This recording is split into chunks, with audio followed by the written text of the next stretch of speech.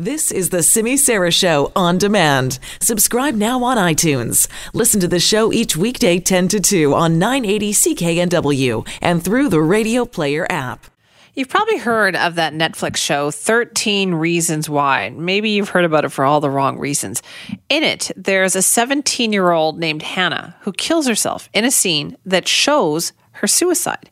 Now, when that show first came out in April, about 2 years ago, researchers raised a lot of concerns about the possibility that this could lead to, kids, youth, vulnerable youth, getting the wrong idea about suicide, that explicit depictions of this could actually lead people to copy the method. Settle in, because I'm about to tell you the story of my life. More specifically, why my life ended. And if you're listening to this tape, you're one of the reasons why. Whatever Hannah thought she saw, she lied about it on those tapes because she's a crazy drama queen who just killed herself for attention. Hannah has secrets, Mrs. Baker. Hannah's secrets are what killed her. Maybe I'll never know why you did what you did, but I can make you understand how it felt. Sounds, like harmful. Sounds, I should say, harmless maybe to some people, but in the end, it turned out to not be the case at all for a lot of young people out there. A study of suicide rates among children in the United States between the ages of 10 and 17 found a 28.9% increase in April of 2017. That's a almost 30% increase in the number of young people who killed themselves the month after that show was released. We wanted to talk to one of the researchers who conducted this study and talk about why actually this happened, what it is that they looked at. So we're joined now by Dr. Lisa Horowitz, who's a staff scientist and pediatric psychologist at the National Institute of Mental Health in the United States. Dr. Horowitz, thank you so much for joining us to talk about this today. I know this is a difficult topic, but what is it that you took a look at in your study? Sure, and thank you so much for having me. So what we looked at was whether or not there was an association between the release of 13 Reasons Why and an increase in the suicide rate among youth and then adults, emerging adults and then full adults. Okay, and why did you think that there might be an association?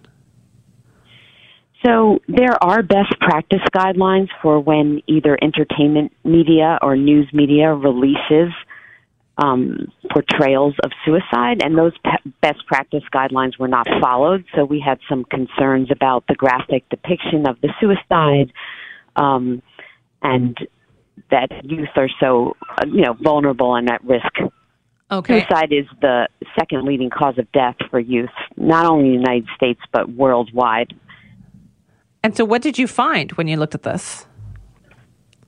What we found was that April, which is the month that was directly, so the series released on March 31st, and if you look at April 2017, you find the greatest spike in youth suicide over the whole 5-year study period.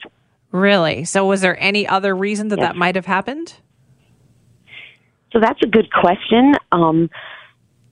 We also used suicide rate as a comparator because usually if something else is going on in the world that would affect behavior, you would see a rise in homicide rate too, and we did not find any significant raise in the homicide rate. Okay, so you believe that our investigators, researchers believed that it was a direct link to 13 Reasons Why? Well, you never can really confirm causation, but what the study really looked at was there an association and was there a relationship? And so directly after the release of the series, there was an increase. And in fact, we even went back and looked at the past 19 years, and that April had the highest spike of any month in a 19-year period. Interesting. What does this tell us then about how influential this kind of entertainment or this kind of media is? Right. So that's our concern, that media has this big influence on young people. And also there's this new phenomenon of binge watching, which, didn't really exist in the past. So all 13 episodes were released on the same day. So it was possible that a youth who was already at risk, feeling isolated, could have watched all 13 episodes in one sitting. And so we're concerned that these portrayals have a bigger impact on young, vulnerable people than expected. Yeah, what age group are we talking about here? Yeah, so we're looking at the 10 to 17-year-olds. We also looked at emerging adults, 18 to 29, and then adults 30 and over. There was no significant increase in the emerging adults or the adults, just the youth, 10 to 17. Okay. And that is where the greatest risk of suicide is, because that is the second leading cause of death. And in 2017, 6,769 young people took their own lives. And so that suicide rate has been so hard to decrease. I'm from the NIMH, and we have a goal to reduce the suicide rate by 20% by 2025. And it's so hard to knock that rate down that really the last thing we need is something that increases the rate. Right. So what is it that, like when you talk about the first season, obviously that had a reaction, but the second season has come out as well. Has there been a chance to examine that? We have not examined those data. In the second season, there were some better precautions put in place. So, for example, the actors came out before each season and said if you're struggling with depression or mental illness, that you know, here's a way to get help. And I think that was better. That didn't happen in the first season. It's fascinating that just like a small message like that can actually make such a huge difference. Yeah, well, there's, you know, we don't have data to show what happened after the release of the second season, but that was definitely something that was missing during the release of the first season. Right. Is this a growing body of research, would you say, Dr. Horowitz, this idea of looking at how vulnerable youth are impacted by these messages in the media? Yeah, it's such a major public health crisis right now. So I think there's a lot of research going on in all different areas, and I certainly think that this will definitely be an up-and-coming area. You talked about best practices. What are some of those best practices? Yeah. Like what do companies and producers and everything need to keep in mind when talking about or portraying topics like this? Right. So it's always dangerous when you have such a graphic depiction of suicide. So in 13 Reasons Why, not only did they show the actual method, but it was almost prescriptive. They showed the character going to the pharmacy to buy the method. They showed the clothes she picked out. So it really shouldn't be so detailed. There's also a guideline that you don't publicize the suicide note. And 13 Reasons Why was really 13 hours of a very detailed suicide note.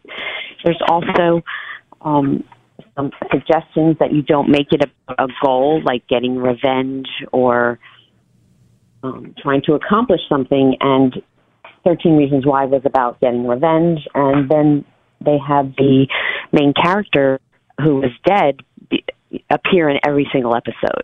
So it almost looked like you could, you know, get your revenge and then be around to enjoy it. Right. What we don't want vulnerable youth to think is that suicide is an option. Suicide should never be an option. And so if the messages could be more, if you're struggling, that you can get help. And if you can destigmatize mental illness, destigmatize suicide, those could bring messages of hope.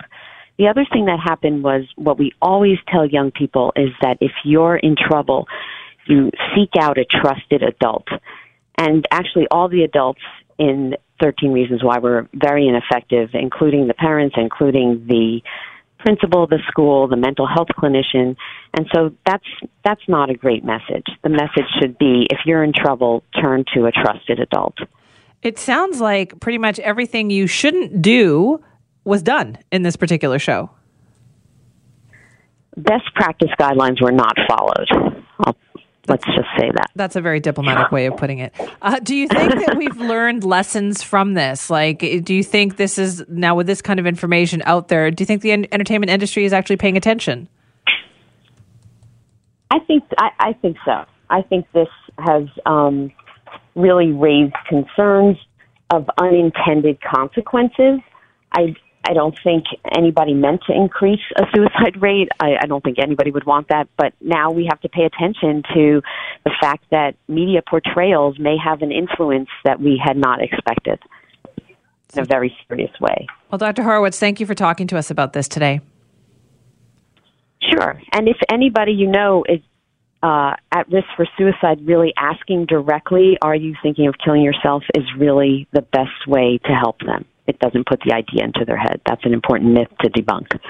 Oh, okay. So does that make the person, Yes. if they are thinking about that, then they stop and go, oh, okay, somebody just vocalized that? Yeah, like there's a myth, and this is one message we really want to get out to anybody who works with children, parents, teachers, coaches, nurses, doctors, that there's a myth that if you ask someone about suicide, you're going to put the idea into their head. And actually, it's actually the opposite. There's at least 4 research studies that refute that myth. So the best way to keep a teenager from killing themselves is to say, are you thinking of killing yourself? Really directly. It makes them know someone cares, and most likely they're going to want to talk about it, and then you can get them help. Well, that is great advice. Thank you again for joining us today. Sure, and thank you for having me. That's Dr. Lisa Horowitz, a staff scientist and pediatric psychologist at the National Institute of Mental Health in the United States. That was some excellent advice that she just gave there. And I did not know that. I thought the myth, was true on that one. But she's saying that is not the case. If you know a youth who is struggling or you think they might be having some problems, that the best way to help is to directly ask them if they are thinking about killing themselves, because that often ends up with them reaching out for the help that they need. Whereas most of the time we're too afraid to do that because we think that's going to put the idea in their head. So I certainly learned something talking to Dr. Horowitz today, and we thank her for her time.